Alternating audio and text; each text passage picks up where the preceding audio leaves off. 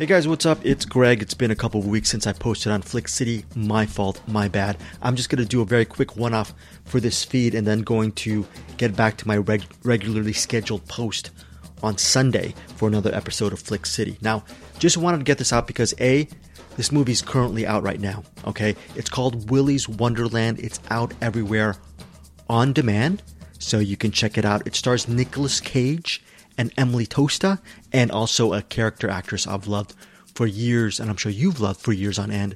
Once you see her on screen, you'll know who she is. You might not know the name. The name is Beth Grant. So once you see her on screen, you're going to say, oh, I've seen this person a million times before. So anyways, Willy's Wonderland, it centers on a drifter, played by Nicolas Cage, who his car breaks down in a remote town, and unfortunately, he doesn't have the cash to pay for his, oops, sorry for that little notification. He doesn't have the money to pay for to get his car fixed, okay? He has a flat, there's other things wrong, I think, with the car. So he is basically, he has a deal with the, I guess, local official in this town, and that official tells the drifter, hey, you know what?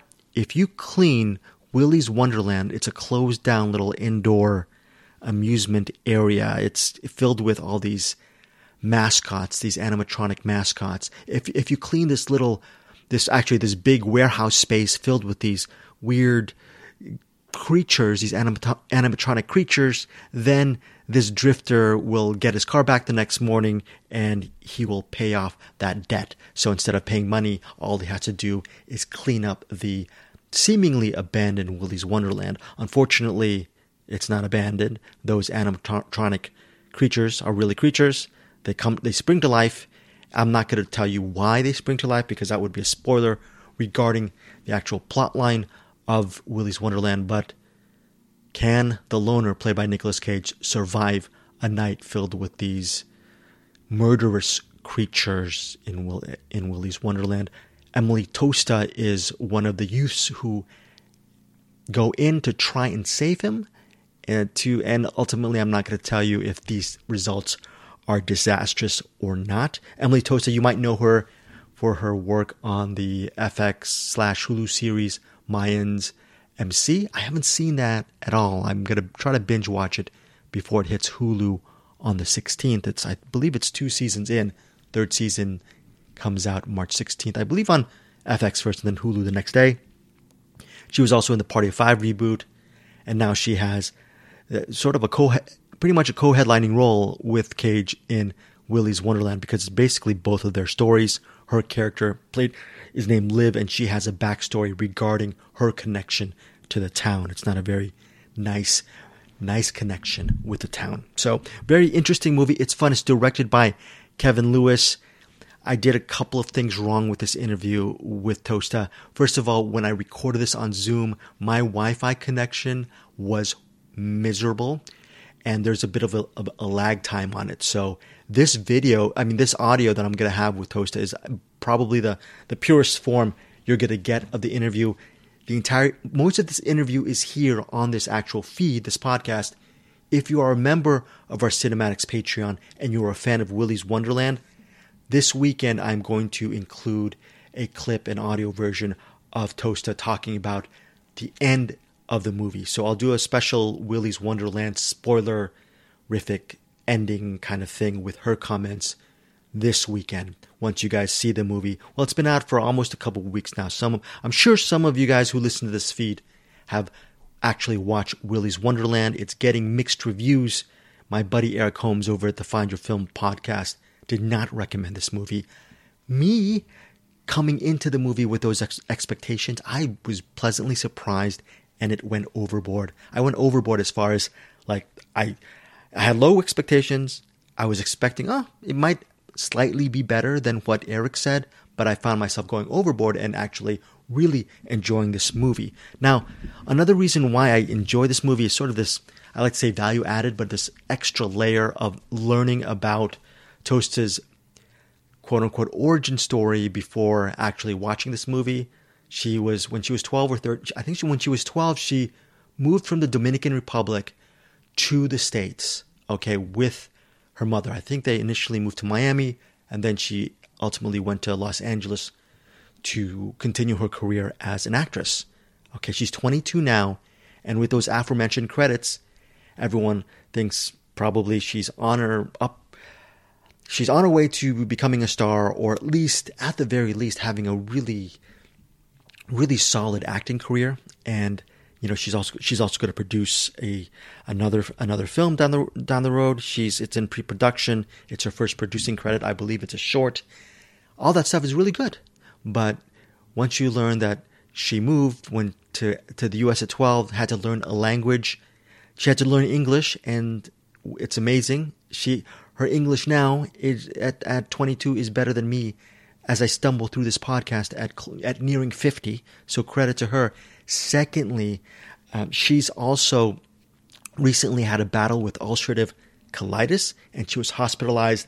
And in a recent podcast, she was talking about how it was a very, very traumatic experience for her. She said she almost died from that experience. She's better now. So all that stuff, coupled with her, seeing her play Liv, fighting these animatronics and just sacrificing herself to help a drifter played by Nicolas Cage, all that kind of stuff, all of those emotions mixed into my viewing experience of Willy's Wonderland. All that said, if you just watch this movie on a surface level and don't bring that baggage of knowing Tosta, or bringing the baggage of your love or your hate or your middle ground, whatever feeling you have about Nicolas Cage, Willy's Wonderland stands on its own as, to me, an engaging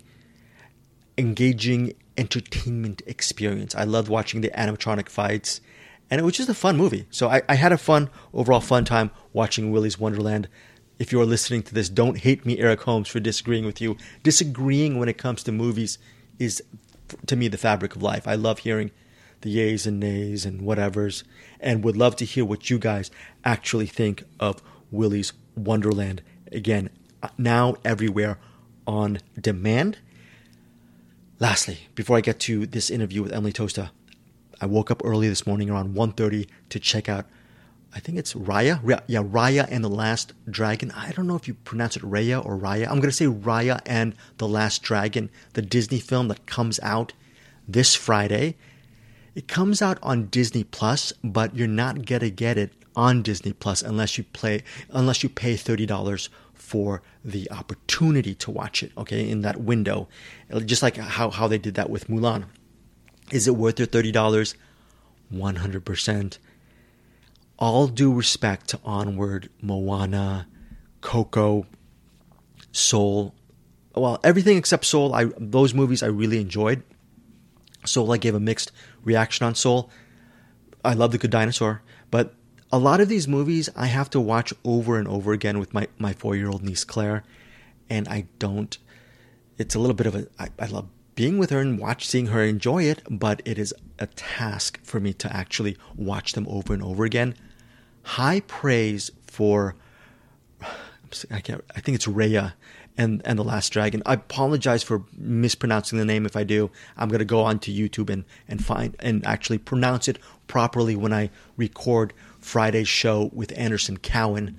But this movie, Raya and the Last Dragon, I've said it so many different times, is a classic. It is a total classic. I can watch this movie 100 times and not get bored. And that's so funny because, it's not so funny, but there's, at the end of this interview, also Emily Tosta talks about her love for The Shawshank Redemption, and she talks about how she can watch that. She's seen that movie 10 times, and she can watch that movie over and over again and be cool with it. That is 9 minutes of an intro that should have been maybe a couple of minutes. Hope you guys enjoy this interview, and B, honestly, selfishly, most importantly, get back to me or Anderson via our Cinematics Facebook group or Anderson's email or our email or whatever socials that we have. Tell us what you think of Willy's Wonderland. Take care, guys. Have a great week. And one of these days when I pronounce, I'm going to say Raya and the Last Dragon. I would love to hear what you think of that movie as well, if it was worth ponying up that $30, okay? So talk to you guys soon. And I was going to try to promote stuff, but my mind is a blank. I don't know what to promote. Oh, check out also Emily Tosta's Cartos International Foundation and her short film and all that stuff. Look at her life, very interesting life, and also check out all these movies that I've been talking to you about, and maybe bring a muzzle next time or some kind of cloth, mail it to me so I can actually put it over my mouth and stop talking. Because right now, here's the good stuff. Here is the interview. Talk to you guys soon. Bye. Really, by the way, really enjoyed the film. Really loved it. Oh, awesome. That makes me so happy. So I guess without any spoil, we're going to talk about spoilers just for our Patreon later in the interview. But first off, I want to ask, I'm the hugest Nicolas Cage fan probably in the world. I've seen probably 95% of his movies. Going into this project, were you a huge Nicolas Cage fan? And what was it like just being in the same space with him? But also, it's kind of like a silent movie when you're working with him. Can you just talk about that element, which I thought was very fascinating regarding this movie, that silent movie element with him? Of course. Yeah, I thought that was a super interesting element with him as well. I mean, yes, to answer your question, I have been a huge Nicolas Cage fan since I was a little girl. I was born and raised in Dominican Republic, and I used to watch all of his movies and projects and with my family over there. And it was just always so much fun watching him on screen. I always thought he was such a brilliant actor. So when I got the chance to work with him, I felt so honored and so blessed because this is somebody that I obviously watch and adore his work. And he's an Oscar-winning actor. So to be able to lead a film with him, it was such an honor. It was so much fun.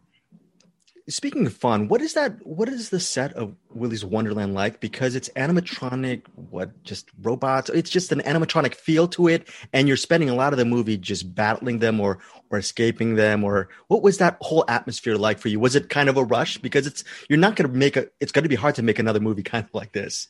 Absolutely, which is one of the reasons why as soon as I got the script, I was like, okay, I'm going to do this because there's most likely I'm not going to get to do anything like this in my career. But yes, it was definitely a rush. I mean, the set designers did a wonderful job with all the sets and everything felt so realistic and there was that feel to it. So it made our jobs so much easier. But it was so much fun running away from them and the action sequences and all the fighting scenes and the stunts, and overall it was an awesome experience for sure.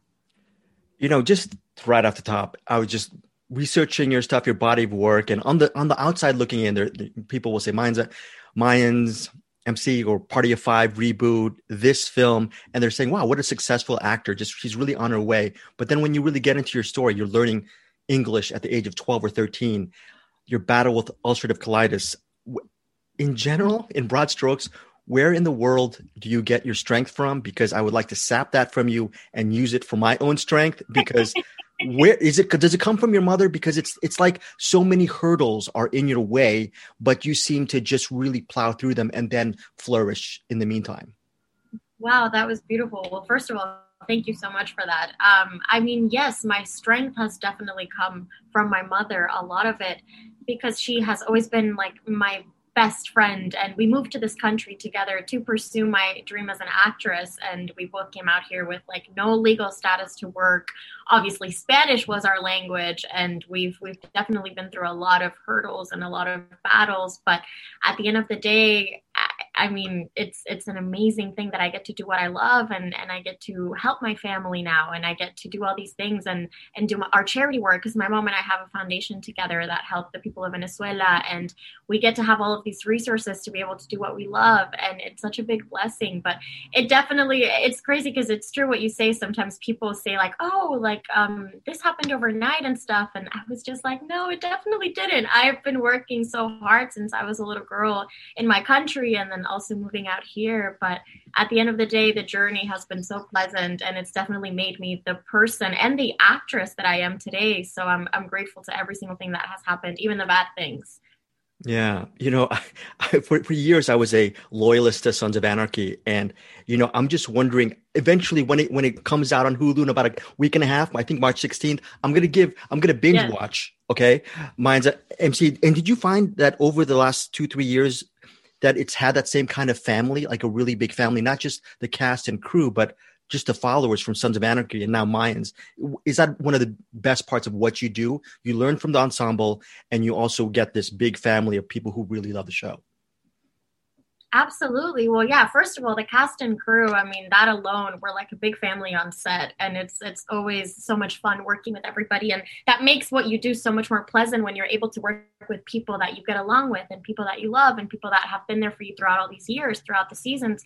But as well, the audience. Oh my gosh, I am like constantly blown away by the support from the audience every single day. I mean, ever since we announced that season 3 was coming out, it's like everybody has been so excited and looking forward to it, and we get so many messages of people saying we can't wait to watch the show, and finally it's coming back. And that support and that love means the world to us, because obviously we make this for them. Like, we make this for you guys, for the audience, for the people that are watching it. That's the reason why we do what we do, and it makes me feel so happy and so honored that we get to have this family of people that watch our show so religiously, and they're such big supporters and they love our work, and that means the world to me. Yeah, I also looked in your IMDb. My 4-year-old niece, she always calls me Tito, and you have a producer's credit on this. It says pre-production. I'm just wondering, how far along are you on that? And is that also another creative rush, the fact that you're also a producer and this is I believe a short indie project, and that must mean a lot to you personally as well? Absolutely. This is such a beautiful story. And I can't wait to share more with you guys once, like, we obviously can. But yes, we are in the pre-production process. We are jumping into production very, very soon, which is going to be very exciting. I am leading the film, as well as having a producer credit on the first producer credit, which I take that very, very proudly, because I have always wanted to produce projects, especially because as a Latina actress, I have always wanted to bring more inclusion onto TV and film, and being able to be a producer and obviously being behind in more of the creative side of things allows me to do that.